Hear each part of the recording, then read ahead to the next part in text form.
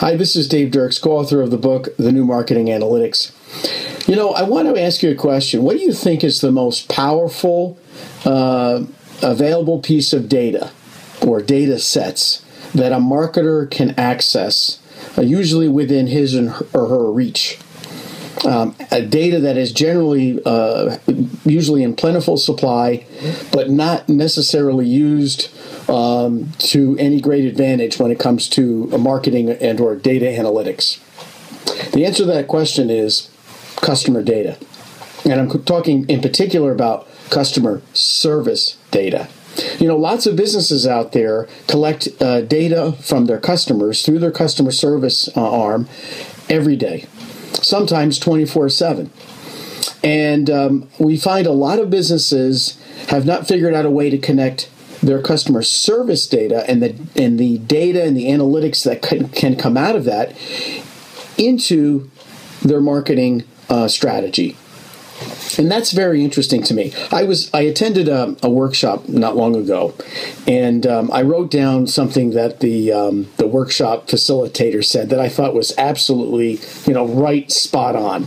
And I'm going to read it to you here. He said, "Customer service is the only time you have 100% of your customers' attention." Now think about that. I'm going to say it again. Customer service is the only time you have 100% of your customers' attention.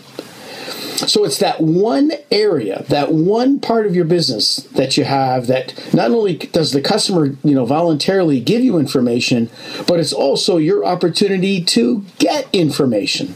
Let me think about that. Customers go out of their way to call you. And, customer service, sure, it might be about a service issue, might be about a product issue, might be a question about a particular product or service you're offering. Who knows? What we do know is that there's a lot of data that is collected in the world of big data.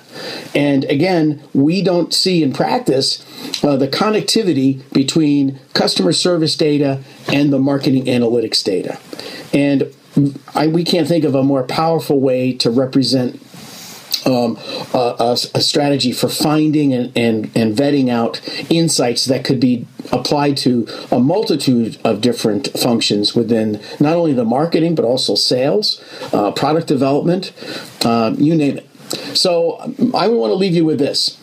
The only question I have for you is, have you figured out a way, or do you currently use your customer service data as a part of your overall data and marketing analytics strategy? If the answer is no, then my suggestion is to probably get right on that, because you're sitting on top of what is probably the golden goose of data and customer data that you can use to your advantage.